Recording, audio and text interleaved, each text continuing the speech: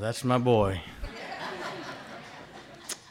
This morning we're going to be in Exodus chapter 8. Then the Lord said to Moses, "Go into Pharaoh and tell him, 'This is what the Lord says. Let my people go so that they may worship me. But if you refuse to let them go, then I will plague all of your territory with frogs.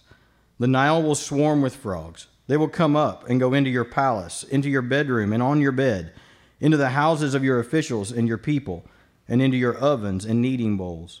The frogs will come up on you, your people, and all of your officials.'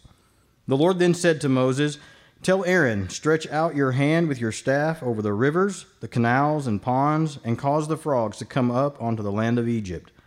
And when Aaron stretched out his hand over the waters of Egypt, the frogs came up and covered the land of Egypt. But the magicians did the same thing by their occult practices and brought frogs up onto the land of Egypt. And Pharaoh summoned Moses and Aaron and said, 'Appeal to the Lord to remove the frogs from me and my people, and then I will let the people go, and they can sacrifice to the Lord.' And Moses said to Pharaoh, 'You may have the honor of choosing. When should I appeal on behalf of you, your officials, and your people, that the frogs be taken away from you and your houses, and remain only in the Nile?' 'Tomorrow,' he answered. Moses replied, 'As you have said, so that you may know that there is no one like the Lord our God. The frogs will go away from you, your houses, your officials, and your people. The frogs will remain only in the Nile.' And after Moses and Aaron went out from Pharaoh, Moses cried out to the Lord for help concerning the frogs that he had brought against Pharaoh. The Lord did as Moses had said. The frogs in the houses, courtyards, and fields died. They piled them in countless heaps, and there was a terrible odor in the land. But when Pharaoh saw there was relief, he hardened his heart, and he would not listen to them as the Lord had said." All right, thank you, Matt. You may be seated. Let's pray a little bit as you're seated. So right now is an opportunity for you to pray. Make sure that your heart is right, that you're ready to hear what God's got for you this morning. So God, we just pray right now that you'll open our spiritual eyes and ears. Can you pray something like that this morning right now, just in your heart between you and God? Help me to hear what I need to hear and to see what I need to see from your word, oh God. So God, just help me to see if there's any where I'm deceived, any blind spots. Holy Spirit, I ask you to rebuke me where I need to be rebuked, encourage my heart where I need to be encouraged. So God, we give this time over to you right now. We just pray that your kingdom authority rule would just reign and rule over every aspect of what happens right now. Just remove distractions from our heart and our mind. God, just help us to focus in on you and your word and what you've got for us this morning. We pray this in Jesus' name. Everybody said? Amen. Amen. Yeah, so this morning but what an interesting story that Matt just read to us about the frogs, huh? I mean, there's like nothing intimidating about a frog, but man, frogs, too many of them can be quite a nuisance. So this morning we're talking about false repentance and true repentance. I know that you know this song right here. It's kind of like a very famous song here in our world today, but theologically, I wouldn't say that it's just right along aligned with the Bible that, for Jesus to take the wheel. Maybe you might be feeling that right now. But I would say more theologically correct than that would be, I'm in the wrong car, Jesus. See, because Jesus take the wheel, I mean, that's so much like our American culture, Christianity. It's kind of like, I've got this. I'm driving along. Oh, it's out of control now, so Jesus take the wheel. But then here's what we do.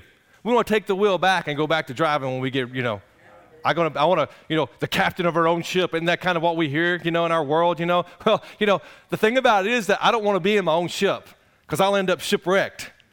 I want to be in the ship with Jesus. I want to have discipleship. We're going to talk about ship. I want to be in with him. I want him to be the one. I want to be in his car. Matter of fact, not only do I want to be in his car, I want to be a captive in his car. I want the cage between me and the front where I can't even get to the steering wheel. So we talk about false repentance and true repentance. I would say that lines up.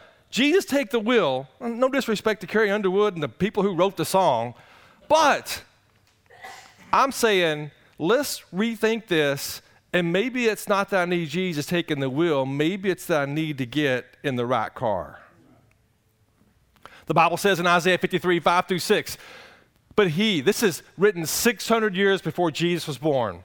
It's written as if it had already happened, because in heaven it had already happened.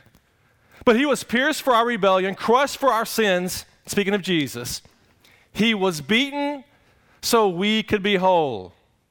He was whipped so we could be healed. Look at this.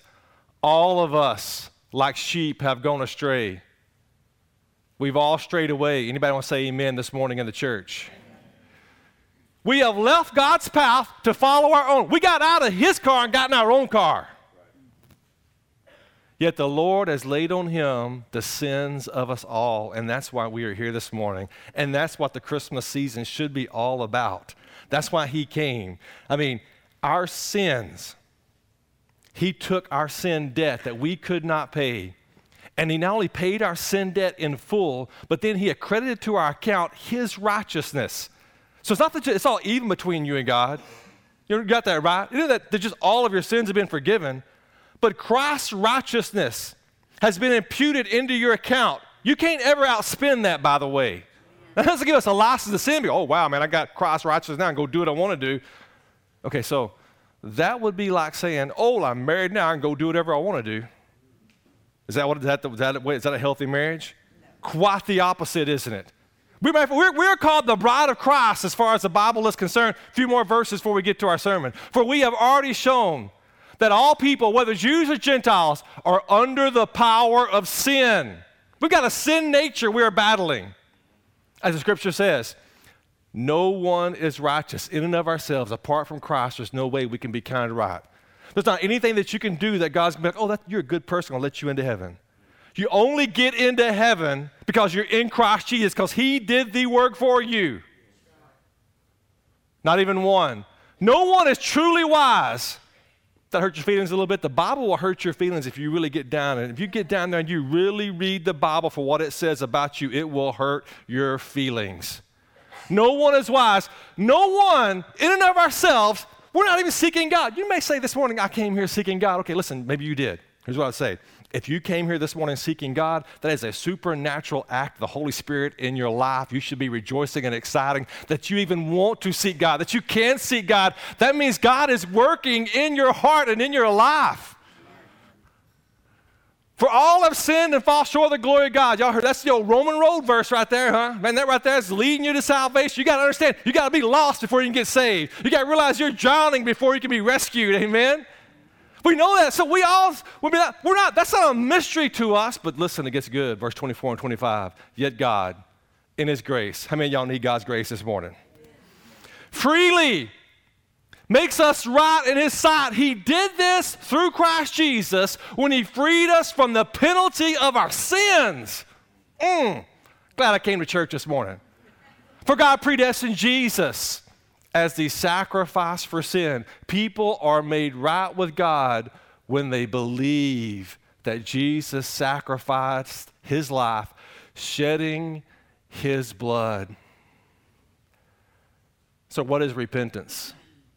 A change of heart and action. A change of heart. Don't go too fast. Slow down. A change of heart first and action. We're changing from sin towards obedience in God. So repentance isn't just about me changing my mind. It's about my heart being changed. And when my heart is changed, that's going to change the direction of my life. It's going to change my want-tos. It's going to change what I want to do, where I want to go, what I want to say, what I want to hear. Everything changes everything. So, you're going to hear me say it again. This is not about behavior modification. Y'all should be sick of me saying that. I hope you are. Come to me after church, say, man, Dad, I'm sick of you saying that. I'll be like, praise the Lord. It's not about heart. Listen, it's not about behavior modification. It is about heart transformation. Y'all should be saying that with me by now, okay? I mean,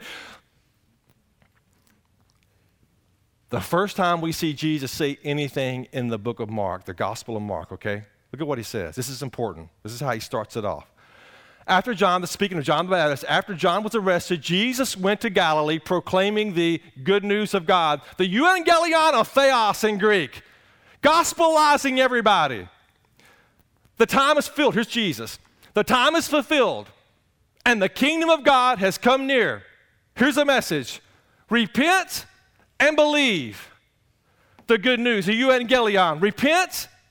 This is what he says that you need to do. What's the first thing? The first thing he says that you need to do is you've got to repent. Now, here's the problem. You can't do that in and of yourself. Once again, that takes a supernatural work of God. So listen, this morning, God's got something for you this morning if you're going to listen. Not to me, if you listen to him. He's got something for every single one of us here this morning that will help us as far as this whole Christianity, following Jesus, Christmas, Easter, whatever you want to pile onto it, whatever, why you come to church and all that, it will help you with this if you'll understand this is vital in understanding. Number one on your outline right there. Let's go ahead and jump into this. Two of the most important aspects of our Christian walk are faith and repentance. Jesus said that. He said, you got to repent and you got to believe. So these are two of the most important aspects. So when you say, you boil it down and say, what is it? What does God want from me? I think some of you need to ask that question. You need to think about that. What does God want from you? You thought about that? What does God want you to do? Is it just to come to church, sit in church, and listen to singing and watch the preacher jump and spit and holler? Yell at you a little bit? Make you feel bad? Is that what it's all about? I'm going to tell you something. That's not my intention. My intention is not to come here to yell at you, holler at you, make you feel bad. My intention this morning, I'll tell you what I'm doing here. My intention this morning is to be faithful to the text, to show you what the Bible says, and then you deal with that. That's between you and God. That's none of my business, man. I mean, my load is come in here and just show you what the Bible says, and God takes care of the rest, and that's between you and God. Actually, it's not even any of my business, okay?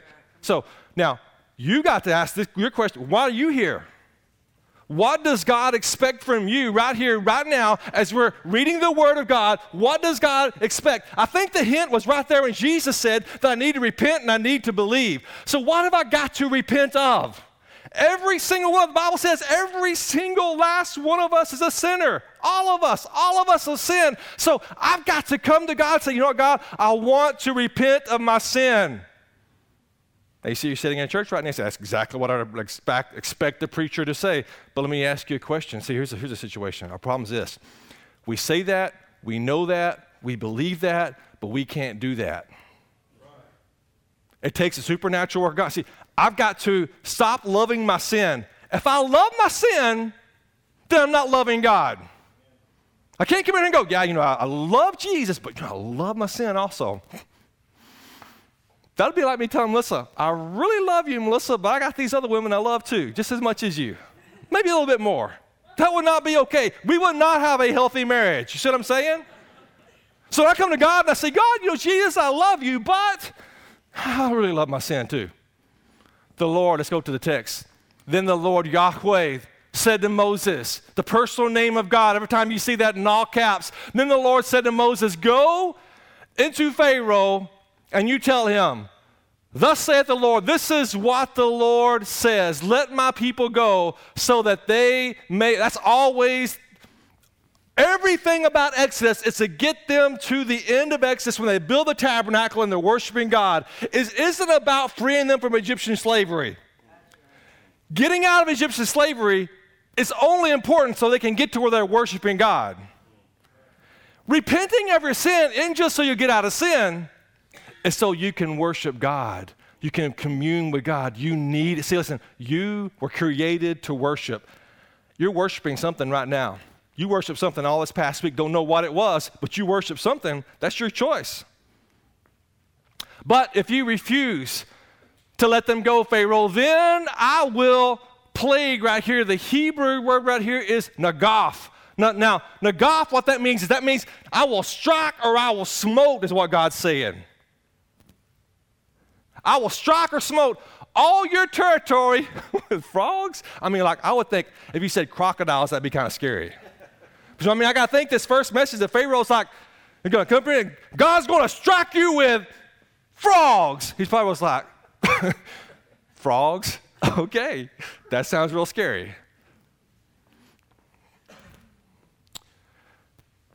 We can see, number two, we can see the goodness of God in our affliction when it leads us to repentance. You see, the thing about the frogs is this, is whenever it gets to the point to where frogs are everywhere, it becomes a problem. This is not about hurting Pharaoh as much as it is about humbling Pharaoh, okay?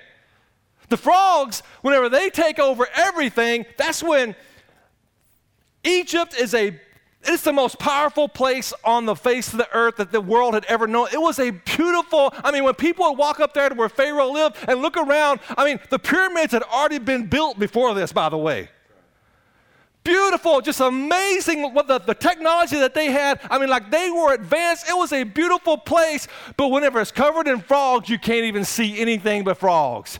You can't hear anything. You know how loud frogs are, right? We live in the country out here. You get close to a pond at nighttime, those frogs don't shut up. Could you imagine how loud, how noisy, how slimy, and how stinky everything was? The Nile will swarm. Isn't that interesting? It will swarm with frogs. Man, they're going to come up and go into your palace. So it ain't just the poor people. I mean, they got barricades, the palace to keep them out. They're getting in the palace, in Pharaoh's palace, into your bedroom, into your bed. Oh, that must have been nice. Into your houses and your officials and your people and into your ovens and your kneading bowls. Everywhere frogs are going the frogs will come up on you, your people, and all of your officials. There's no escaping the frogs. They're waiting. Like when they got up in the middle of the night to go to the restroom, they had to push the frogs off, step out of the bed, and they're stepping on frogs trying to, I mean, could you imagine? Isn't it interesting? Revelation. So the judgment of God is what this is, okay, the frogs.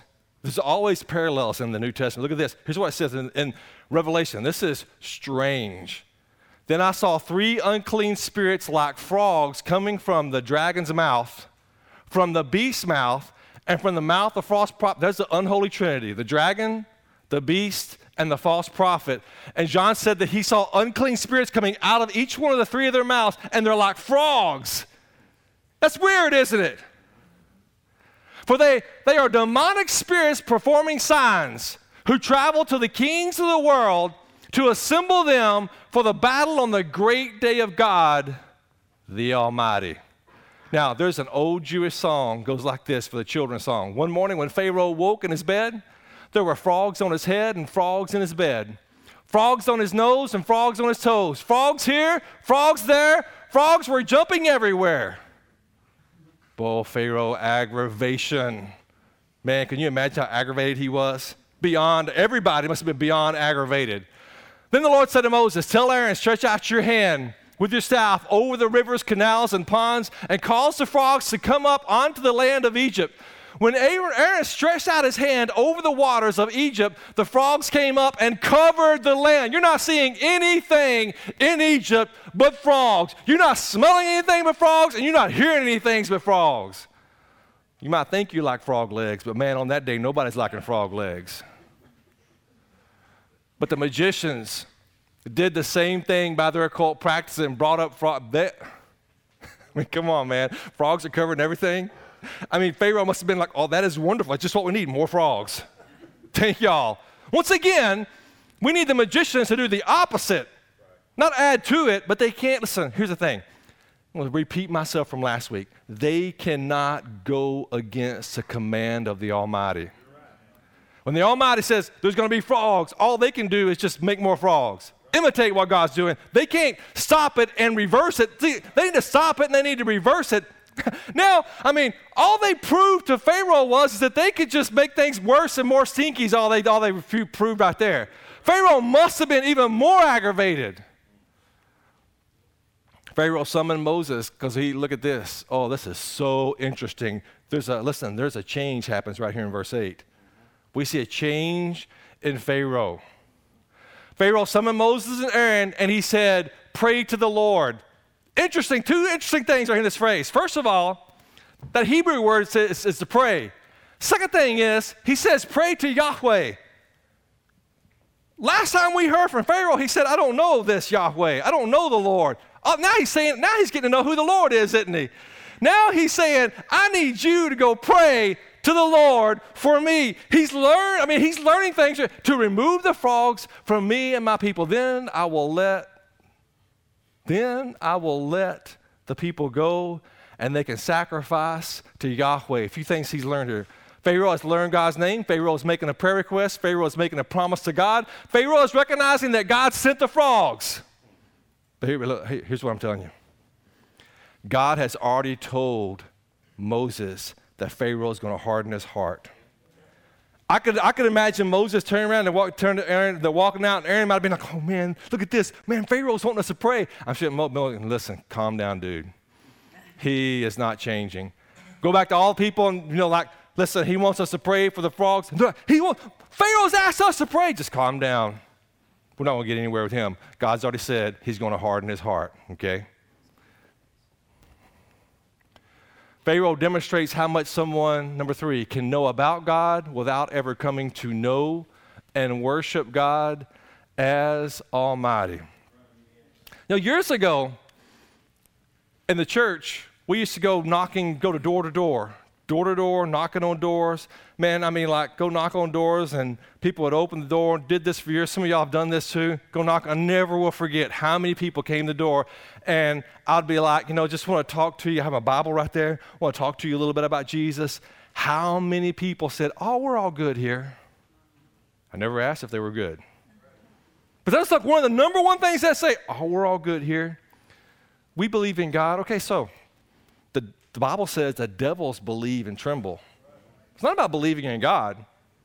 But so what Pharaoh did here is Pharaoh recognized that God sent the frogs. Pharaoh actually is recognizing that God is God, even though he won't admit it. He's asking for prayer requests, but he's not doing the praying. So what we're saying here is that listen, we live in a nation, we live in the belt buckle, the Bible Belt, where everybody, it seems like, knows about God, knows about Jesus, knows about the Bible, and knows about all that stuff. But here's the question we got to ask ourselves. Have I been converted? Have I been transformed? That's the most important thing. Have I experienced true repentance? Moses said to Pharaoh, you may have the honor. Interesting, man, this is an interesting structure in Hebrew right here. What he's pretty much telling right here is he's saying, I'm going to give you authority over me. In Hebrew is actually what he's saying. I'm going to give you the authority here, okay? I'm going to let you call the shot. You may have the honor of choosing. When should I appeal? When do you want me to go pray on your behalf for you, your officials, and your people, that the frogs may be taken away from you and your houses and remain only in the Nile? So think about this. Covered in frogs. Man, they got to be sick of frogs. So what would you expect Pharaoh to say? ASA, as soon as possible? Right now? I want to come to an end as quickly as, that's what we would expect right there, right? So why on earth would he say tomorrow? Why on earth would he want to spend one more night with the frogs? Okay, so right here, what this demonstrates is that Pharaoh was hoping that by natural consequences that the frogs would come to an end. Something else would come to the rescue and that God wouldn't get the credit. Okay? So right here when he says tomorrow, then he's trying to put it off. He's trying to delay it as long as he possibly can, that something else can work out where God doesn't get the credit. Tomorrow, he answered Moses, all right, as you said, man, that's what you want, that's what you get. So that you may know that there is no one like Yahweh our Elohim. So, delayed repentance demonstrates false repentance. Anytime that I'm thinking, you know what, God, I'm going to repent a year from now, 2 years from now, next week, tomorrow, whatever it may be, all that's demonstrating is that I'm loving my sin and I don't really want to repent of my sin. Hey, let me tell you something. Be careful about making deals with God. Amen. You ever prayed this prayer? Man, God, you just get me out of this bind, out of this tight spot, and I will never, or I will always fill in the blank. You ever done that before? Like, come on, you in church, tell the truth, all right? We've all done that. I've done that too. Man, cut a deal with God. God, you get me out of this bind, and I will do this for you. Here's the problem with that. It's all based on the emotion of the moment. As soon as the emotion of the moment is gone, the commitment is gone with it. It's because all I want from God is just to get me out of a bind. Man, the frogs will go away from you, your houses, your officials, and your people. The frogs will remain only in the Nile. After Moses and Aaron went out from the Pharaoh, Moses cried out to the Lord for help concerning the frogs that he had brought against Pharaoh. The Lord did as Moses had said. The frogs in the houses, the courtyards, and the fields died. This amazed me, by the way. I would expect Moses to pray against Pharaoh, not for Pharaoh. You know what I'm saying? I would expect Moses to walk out there and be like, man, God, send something else. Just get it work. Just get him. Because see, we don't understand something. Adolf Hitler and Pharaoh right there on the same level. Same dudes right there, okay? Because when we read about Pharaoh, we see all the cartoons about Pharaoh and stuff like that. We make him out to be this, this guy. Now, put Adolf Hitler in that. That's what the kind of dude he was. I mean, so for Moses to walk out of there and to pray for Pharaoh, that's pretty stout stuff right there, okay? Now, hang on. See, because I'm pretty sure the Bible says, I would even say that Jesus says to love your enemies, pray for those who persecute you, do good to those who harm you. That's easy to say in church, but hard to do on Monday, huh? Because when somebody's doing us harm, our flesh says, you harm them back, but even harder. That's what our flesh, and that's what the world teaches us too. And our flesh and the world are in agreement with that. So it takes a mighty work, the Holy Spirit, to change us to where, like, it's not about me getting even or getting back. Vengeance is mine, says the Lord. When we start taking vengeance and we take matters into our own hands and we pull God right out of it. So let me ask you something. You got somebody doing you wrong right now? You got one or two choices. Either you try to take care of it and you make things worse, or you take your hands off and you pray and you let God take care of it, and he'll do it 10 times better than you ever dreamed you could. But that takes patience and it takes faith. You got to step back and believe that God's going to do what's best for everybody involved. So I could tell y'all about 10 stories right now and just take y'all the rest of the day if I wanted to. There is illustrations rolling through my mind right now of situations where I have seen where the person done wrong and they deserved bad things to happen to them, and people took their hands off them. And what God did was that God, in the long run, changed that person's heart, saved them, regenerated them, and did a mighty work in them. I've seen that happen firsthand. Man, so I've seen people do stuff to me and step back and go, God, why do you let them live? That's injustice on every level. And God, years later, brought them to salvation, regeneration, and used them in a mighty way. See, here's the thing. You think you want justice for the people who have harmed you. But let me ask you a question. Do you want justice for the people that you've harmed? You may be saying right now, I never harmed anybody, man. I mean, I'm a good dude. Okay, listen, have you ever sinned against God? Do you want justice for that? No, I do not want that justice. I want grace and I want mercy. If I want grace and I want mercy, then it can't just be applied to me. It's got to be applied to everybody. So right now, you may have every right in the world to be wrong with those people, that person, that whatever it may be. But just know this. The message of Jesus is to pray for them, to love those that persecute you. Because in doing that, they no longer destroy you. Because when you get mad and you get angry and you want to get back, you are destroying you. They piled them in heaps upon heaps is what it says in Hebrew. Heaps upon heaps. And there was a terrible... I can only imagine, man. I mean, like the hot sun and the sand. I mean, like, it must have been an awful stench in the land. But when Pharaoh saw that there was relief, oh, God, forgive me. How many times when God sent the relief, I stopped praying?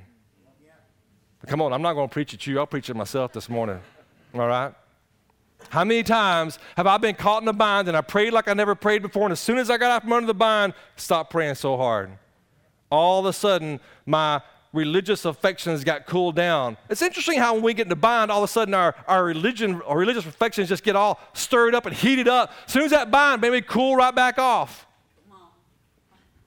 And I saw that there was a relief. He hardened, who hardened his heart? Pharaoh. He hardened his heart. And he would not listen to them as the Lord had said. Tremendous success. No, see, you understand this. This is success. This is exactly what God said would happen. It's all falling right in plan with God's plan right here. What is God's plan? To show himself strong. Not only to deliver them out of Egypt. See, remember, he could wipe out Pharaoh and all the Egyptians with one breath and have them, and then all the Israelites could just walk out free. That's not the goal. The goal is to show himself strong. The goal is to draw the people to his heart. The goal is to get them worshiping him. So understand this. God is sovereign. God's in control. There's a reason why you're in the bind you're in right now, my dear friend. Now, see, some of you right now, you're thinking to yourself, how does he know I'm in a bind? Because you're breathing and your heart is beating. That's how I know. True repentance is turning from sin and turning to God. Pharaoh's all about getting out from under the bind, but did he ever turn to God? No, he never turned to God.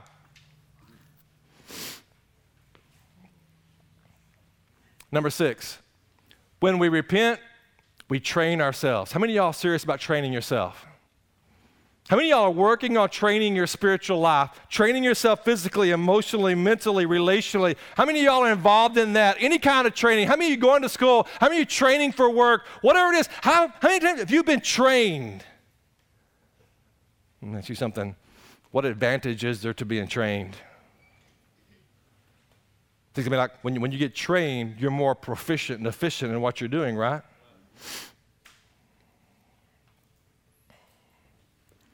So when we repent, we train ourselves to pray.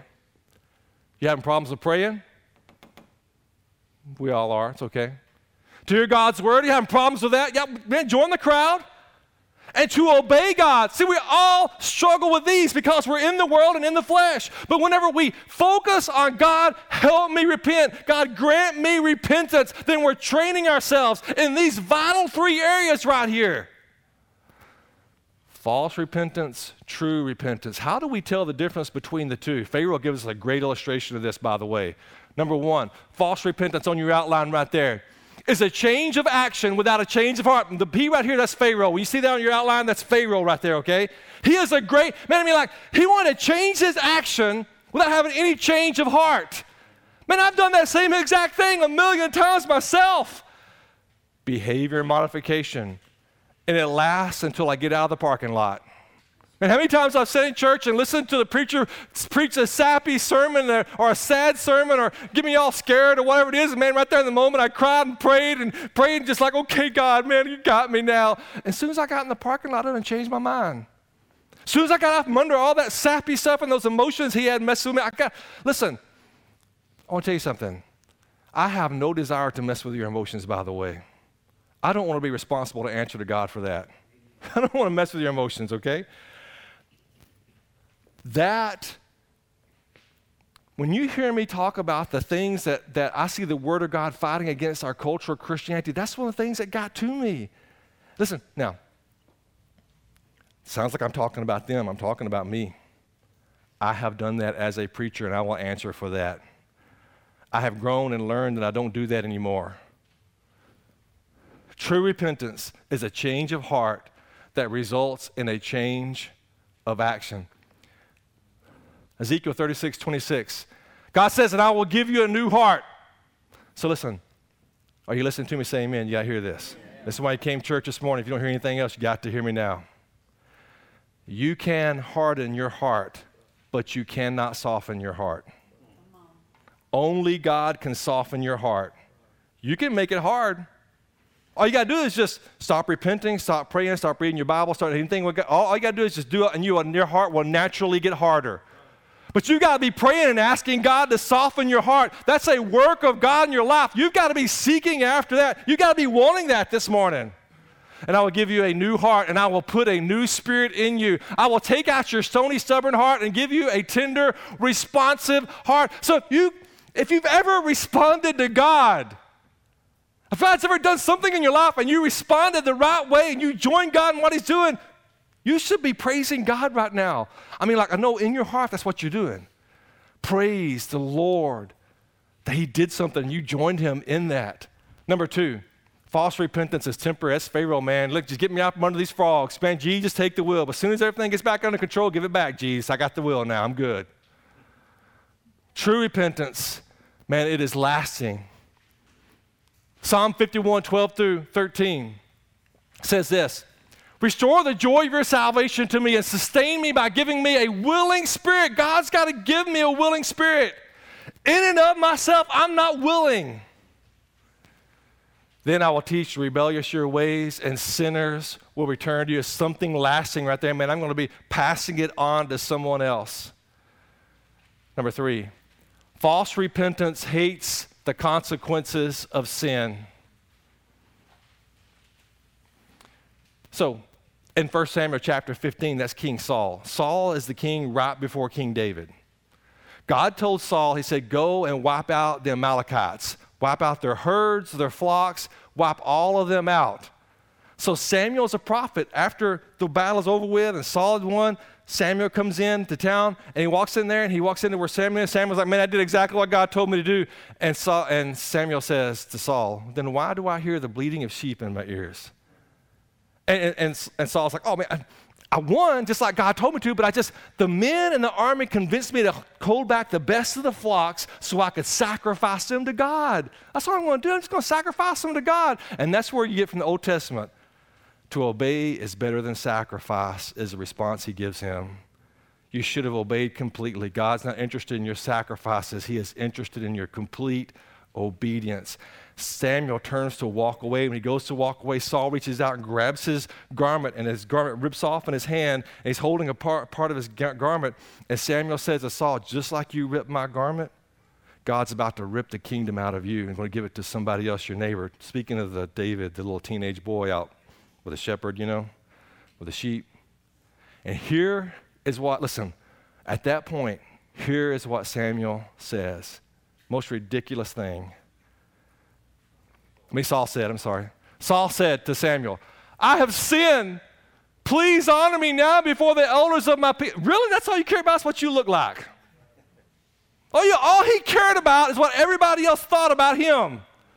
Instead of falling down and saying, man, you're right, I sinned, I should have wiped them all out. Please pray to God to help me out. He's like, no, just go walk and put your arm up, just like we always did, make me look good. That's what's wrong with American Christianity today, people. It's all about the way I look in front of other people. It's all about, what people think about me, how I look. You see, because whenever we have false repentance, here's what happens. We turn into mean, religious, legalistic people. And that's why we've got churches that are filled up today with people that are mean, judgmental, and legalistic, and all they're worried about is what everybody else is doing and not doing. Listen, when I get a grasp on how sinful I am and how good God is, then your sins don't bother me. Matter of fact, I'm not even seeing your sins. When I got the Holy Spirit working in me, all I'm seeing is my sin. All I'm worried about is my sin. All I'm worried about repenting of is my sin. I'm not worried about you sin, what you're doing, what you're not doing. Whenever I got false repentance, then I become prideful. I think I'm all that and everybody else should be just like me. That's what's wrong with American Christianity today. So, is repentance a big deal? True repentance a big deal?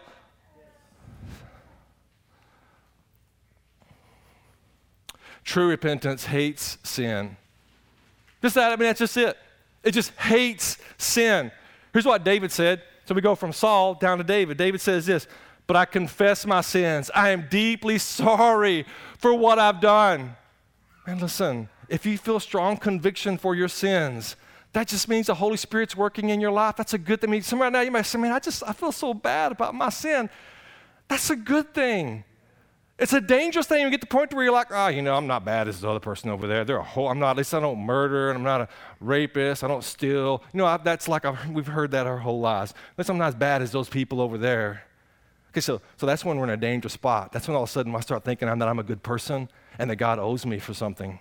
But whenever I realize what my sins really are, what I owe God for my sins, then all of a sudden I realize that He is gracious. Thank God for that. And now I hate my sin, because here's what my sin does. My sin pushes me away from God, and it makes my heart hard, and it makes me to where I can just sin and I don't really love God anymore. That's why I hate my sin. False repentance seeks to cover up sin. See, some of y'all right now, you're like, oh man, don't like that. Once again, all of us struggle right here. It doesn't naturally come to us where we're just want to go out and just tell everybody our sins. We just want to walk out and just be like, okay, here's all of my sins. Walk into work and be like, okay, listen, here's all my sins I committed this weekend. That's unnatural, okay? None of us want to do that. And see, here's the thing. It's not even so much about me telling you my sins. Because, hey, listen, quite honestly, I'm going to tell you, listen, I have heard enough people talk about their sins. I'm not going looking for people. Come tell me your sins. It's about you telling your sins to God, okay? It is about me telling God about what my sins are. Look at this. This is what David said. When I refused to confess my sin to God, my body wasted away and I groaned all day long. Day and night your hand of discipline was heavy on me. My strength evaporated like water in the summer heat. I said, what David's saying right here is he's like, man, whenever I kept that sin, I tried to carry that sin. It was just too much. It was wearing me smooth out. Repentance seeks accountability. We talk a lot about accountability partners around here. And hey, listen, I'm going to tell you something. Here's the main thing. One of our main issues, one of our main problems with churches, so like if you're coming, you're visiting our church or whatever, I know what your number one concern is, the same concern I have whenever I go and visit a church. Can we trust you? That's what you're wondering. You get up here, and most of the time you go to churches too, and they're trying to get you to give you their money and trying to get you to join up, do things like that. So we're a little different here, okay? We're praying that God's going to get a hold of your heart, and you and God are going to do something there, that you're going to be growing in your relationship with God. That's our number one concern. But still, you're going to wonder, can I trust them? Okay, so here is the culture of this church. The culture of this church is not about having trusted people in leadership. The culture of this church is about having accountable people in leadership. We don't look at each other and go like, man, listen, I really trust him or I really trust her, whatever. It's about, are they willing to be accountable? Am I willing to be accountable? Am I willing to have everything out there and have somebody ask me the hard questions? Am I willing to have my phone to where I can just put my phone over here and give it to anybody, anytime, look through my phone all you want to, search it out? Am I willing to do that? Am I willing to, for my family right there, that listen, my wife, I told you all this before, most of the time if I'm driving, if you're talking to me through text messaging, actually she's answering you. I'm just saying something and she's modifying over there. So she can walk in anytime, get into my computer, look through my computer. I welcome it. I'm not ever like, oh, listen, stay away from my computer. Don't give back that phone. Look at all of it. I want to be totally transparent. I don't want to have any secret anything, because listen, the devil's just wanting me to get secret.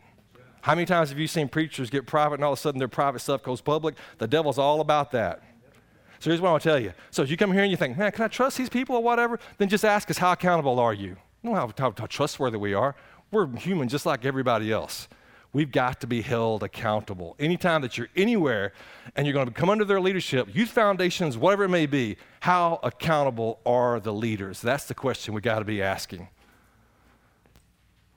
Here's what David said. Finally, man, I confess all of my sins to you, and I stopped trying to hide my guilt. I said to myself, man, I'm going to confess my rebellion to the Lord, and you forgave me. And here's the reward for repentance. All my guilt is gone. Isn't there an old hymn, My Guilty Stains? What is that? They don't know? Okay, we don't do hymns here. Anyway, it's a great old hymn, talks about that. So all those guilty stains are gone. Hey, listen, I'm going to tell you something. If I was Pentecostal right now, I'd be jumping up and down singing hallelujah. I'd sing if I could sing. I'd grab one of those guitars, and I would have a holy fit right now. That is good stuff. Real quick, false repentance assumes the basic goodness of one's heart. We looked at this last week or the week before. The rich young ruler came to Jesus. Good teacher, what must I do to inherit eternal life? Why do you call me good? There's none good except God alone. So his assumption was that he was good. And see, false repentance, it assumes that, oh man, Lord, help me right now. I'm about to get mean. Let that filter go right there. Lord, help me. Okay, so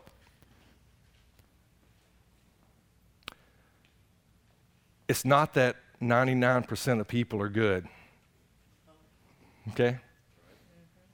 It's 100% of us are not good. That's what the Bible's saying. We all need our heart. Look at this. True repentance realizes that our hearts are deceitful. Jeremiah 17:9 says the heart is deceitful above all things. Who can know it? Then the next verse gives us hope right there that God judges the heart. He's the one that knows. One more. Y'all got time for one more? Man, I got about 10 people. I'm doing good now. False repentance attempts, there it is. We talk about it all the time. I'm just trying to make myself do right. I'm going to stop doing this. That's exactly what the devil wants you to do. The devil wants you to be like, I'm going to buckle down, grab my boots. I'm strong. I can do this. The devil's just sitting back going, we'll see how strong you are, buddy. Just step right into that trap. Because then why he wants to do that? Because when we step into that trap, then he grabs us and he condemns us and he says, you are a sorry Christian. How can you even call yourself a Christian if you do something like the devil leads you right into sin. As soon as you fall into sin, then he jumps over on your back and beats you. You are a sorry Christian. You must not even be saved.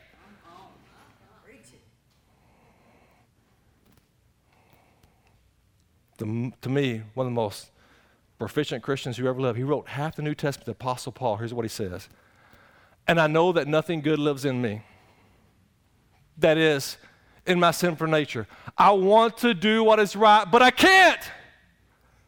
I want to do what is good, but I don't. I don't want to do what is wrong, but I do it anyway. Behavior modification never worked and never will. True repentance appeals to God for a new heart. It's what we've been looking at all morning long, a new heart, a new heart. God created me a clean heart. God create. God's got to do the create a clean heart for me and renew a steadfast spirit, a spirit that's going to want to stay with you, God. You got to do this in my life. Is this too much? Am I wearing y'all out?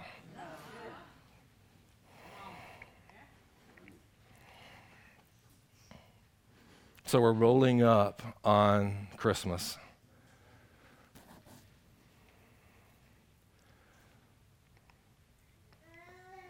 And we have to be careful not to let our cultural Christianity make Christmas into something that it's not. Okay? A few more verses. I see some of y'all are suffering. Y'all let you go. He personally, speaking of Jesus, carried our sins in his body on the cross so that we can be dead to sin and live for what is right. By his wounds, you are healed.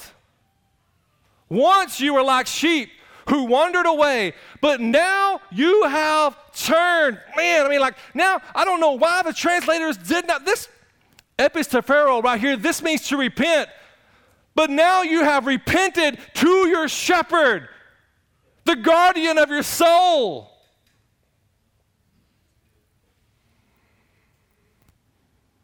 You've been healed. You've been healed of your sin nature. You've been healed of your consequences of your sin. Have you been healed? Man, that is so good. Okay, some of y'all are going to get some Christmas cards, or some of y'all are going to send some Christmas cards that are going to have Isaiah 6:9 on it, okay? I'm going to King James Version, all right? Here we go.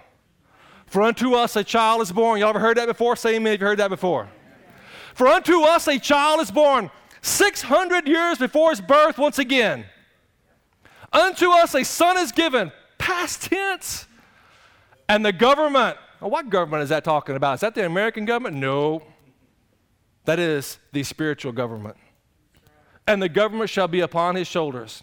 And his name shall be called Wonderful, when it's capitalized, speaking of deity. Wonderful Counselor, the Mighty God, the Everlasting Father, the Prince of Peace. Wait a second, we haven't had peace on earth. This isn't a beauty pageant, we're going with peace on earth. What's wrong with the whole peace on earth deal? It's not about, the Bible says that it's going to get worse as time goes on. Nations will rise up against nations. The peace on earth, it's a peace between you and God because your sins have been forgiven, and peace between me and you because our sins have been forgiven. The Prince of Peace, of the increase of his, what government? The kingdom of God. Are you with me? The kingdom of God. Of the increase of the kingdom of God and his peace, there shall be no end. Upon the throne of David and upon his kingdom, to order it and to establish it with judgment and with justice. The justice is that Jesus died for our sins. God didn't sit back and go, I'm just going to let everybody go off scot-free.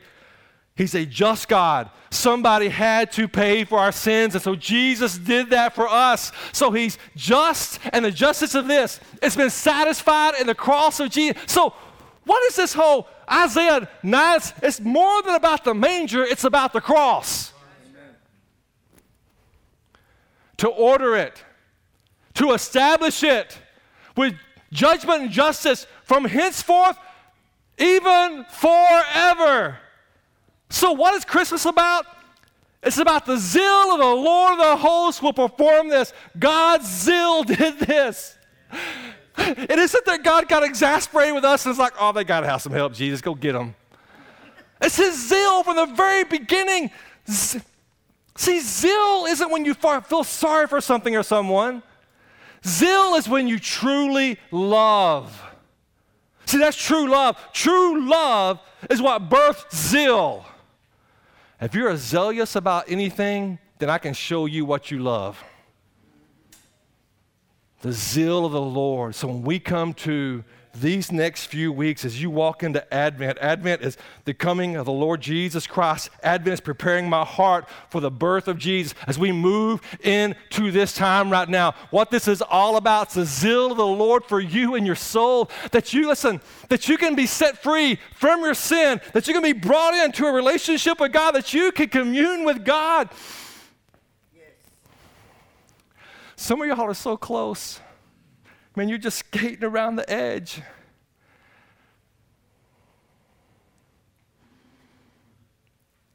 And nobody can push you in. That's your choice. You either go in, I'm all in, or you keep on skating around the edge.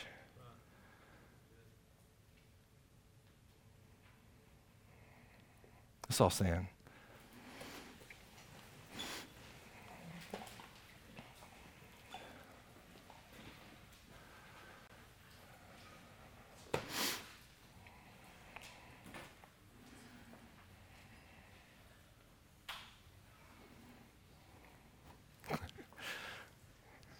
It's amazing. You think about this. It's amazing the culture you and I live in. I can quote a movie right now, and I would say that probably 99% of y'all would know what movie I was talking about. Isn't that interesting in our culture that there's going to be a movie and we all know the movie?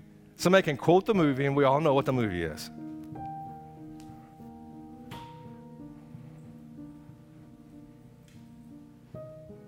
So at the end of a movie, here, let's play this game. We're at the end of a movie, explosion takes place, there's a front yard decorative Santa Claus with a sleigh that goes flying through the air, and they see the Christmas star. Say some of y'all laughing right now, you know what I'm talking about. Once again, it's a rated R movie. All right, come on. I got clear play, all right, I'm good.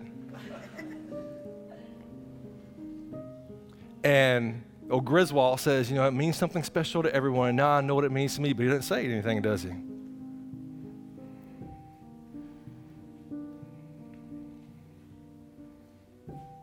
And I remember, I don't know what year that movie came out.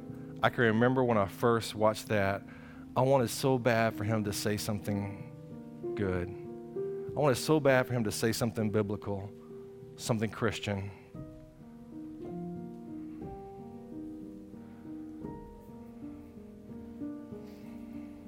But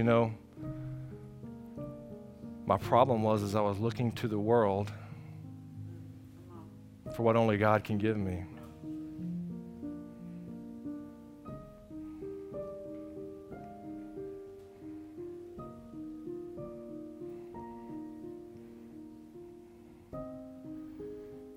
I think about false repentance and true repentance. I don't know about you. I can remember doing this more than I can remember doing this. I mean, maybe it's just because this hurts more and that sticks in my brain, I don't know. But as I went through this message, man, that was hard for me. I mean, when I was getting prepared for this, it was like, just being disciplined all the way through it. So, if you came here this morning, you're like, oh, goodness, man. This is Christmas. Aren't we supposed to have happy stuff? And I don't know. I'm just.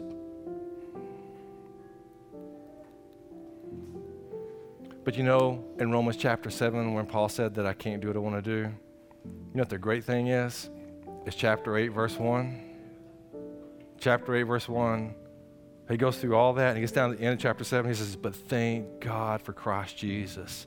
Then in chapter 8, he says, there is therefore now no condemnation for those in Christ Jesus.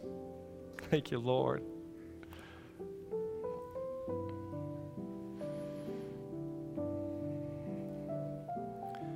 So can you pray for God to soften your heart before we take communion now? We're about to take communion here in a moment. Let's pray a little bit.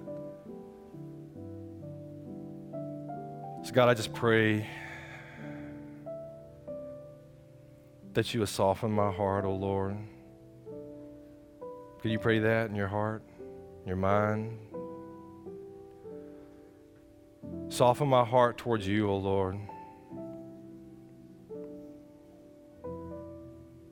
Renew a steadfast spirit within me. Just revive my heart and my soul, oh God.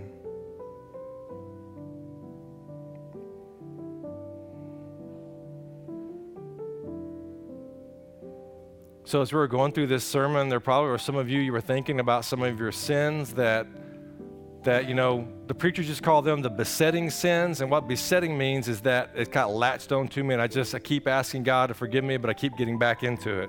Okay, so if that's happening to you right now, if you're like, man, I know that God's sick of hearing me asking him to forgive me for this, then let me help you.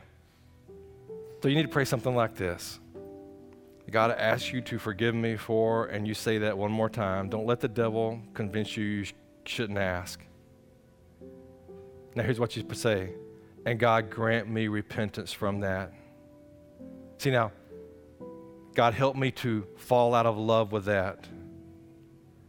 God, help me to see the destructive nature of what that's doing to me.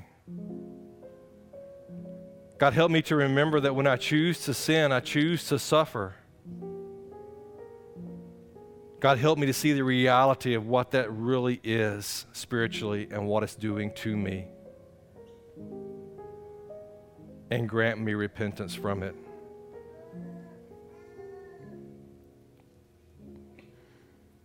Communion is for people who are in Christ. Communion is for people who have got everything right between them and God and right between them and other people. So if this morning, if you are saved, you're in Christ, if everything's good between you and God, you're not holding grudges and hating other people or whatever it may be, then one of the most important things we do every Sunday morning is not just that we read the Bible, not just that we pray, not just that we worship, but we also commune with the Lord. So that means you're ready to commune with the Lord this morning. So if you want to get some elements, they're at the front, they're at the back. As usual, once you get them, have a seat, and we will go into our time of communing with the Lord together.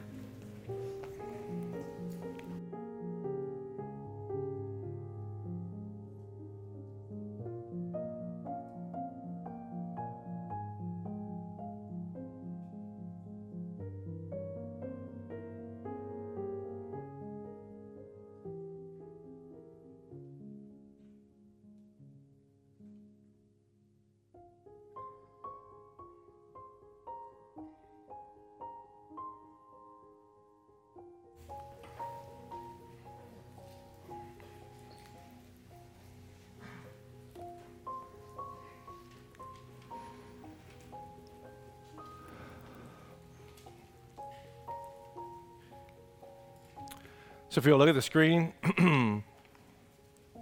For I received from the Lord what I also pass on to you. On the night when he was betrayed, interesting wording right there. Who betrayed him?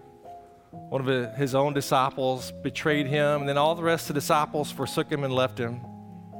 Yeah, so I mean, like if you've got some close friends or someone that you love deeply that has forsaken you or hurt you, then just know this, that's the same exact thing that happened to Jesus. The one who said to forgive, the one who hung on the cross when they were spitting at him, they were mocking him, and he hung from the cross and he said, Father, forgive them, for they know not what they do.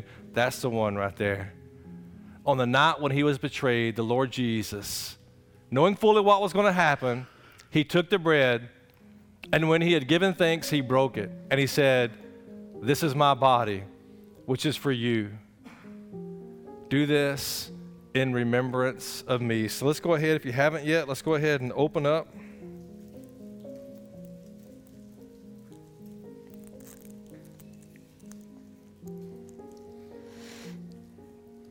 So as we open this up and we look at this and we take a moment here to contemplate coming to the Lord's table, your relationship with the Lord, your forgiveness, the atonement, the new covenant, all those wonderful things. As you look at this right here, think about this. Advent season. God, 100% God, he became 100% man all at the same time without compromising his deity. He became a man, lived a perfect life, died on the cross for your sins, paid your sin payment in full, imputed his righteousness to your account. Man, think about that as you look at this. What this truly means as you sit at his table and something supernatural happens as we take this together. So you want to pray with me? Let's pray. So, dear Jesus, thank you for your body. Thank you for your death, your burial, and your resurrection. You are my God, my King, my Lord, and my Savior. Let's eat in faith.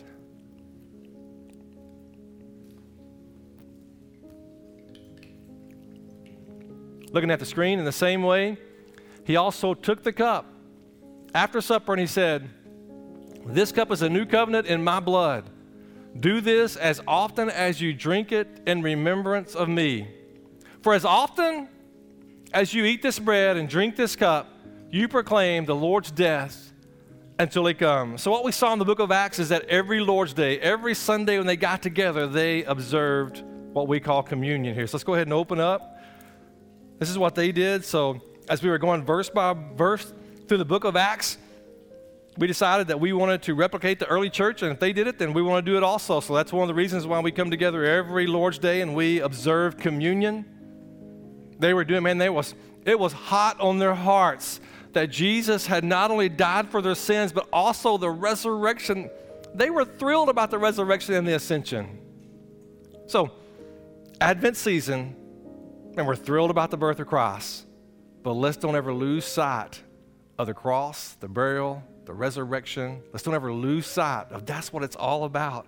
That's what he did for us. So,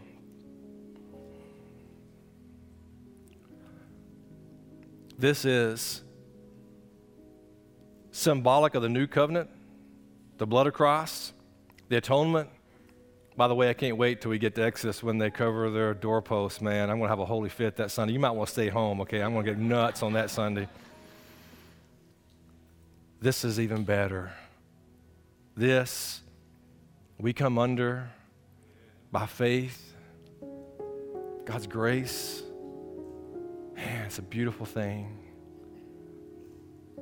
Let's pray. Dear Jesus, thank you for your blood. Thank you for the new covenant. Thank you for your atonement. Thank you for the forgiveness of my sins. You're my God. You're my King. You're my Savior. And you're my Lord. Let's drink in faith.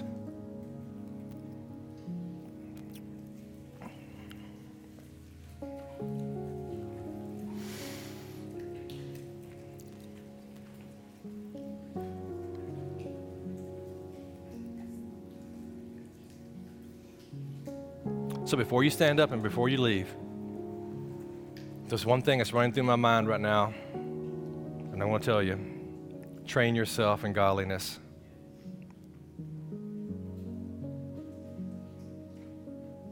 So when you're trained, sometimes it's uncomfortable. Okay? Sorry, Billy, I got to talk about you right here. Didn't even ask for your permission, but I know you're tough. You can handle it. So some of y'all watched the video of me and Billy fishing. So learned so much from him. I mean, like when I got in the boat with him, like there's a big gap between his understanding of fishing. He's a professional fisherman, fished all these years. Here I am, just a recreational fisherman. And here's what I'll tell you. At times, it was a little embarrassing because of what I didn't know. But man, I learned so much. And being with somebody that knew a whole lot more than me, it was worth the embarrassment to get to learn what they know. I got trained. I've watched his videos for years, but man, when I got in the boat with him, it totally exponentially changed that, to be right there with him. Here's the interesting thing. I mean, I joke with Billy and I say, man, I'm a Your Lake Fort God disciple. Just joking with him, but that's where I learned. But you are a disciple of Christ. That means that Christ wants you to get in the boat with him, that he wants to train you. And at times it's going to be a little embarrassing and a little bit uncomfortable. But the question is, are you willing to do that? And I'll tell you, it is worth the cost of that if you'll be willing to do that. Let's all stand this morning.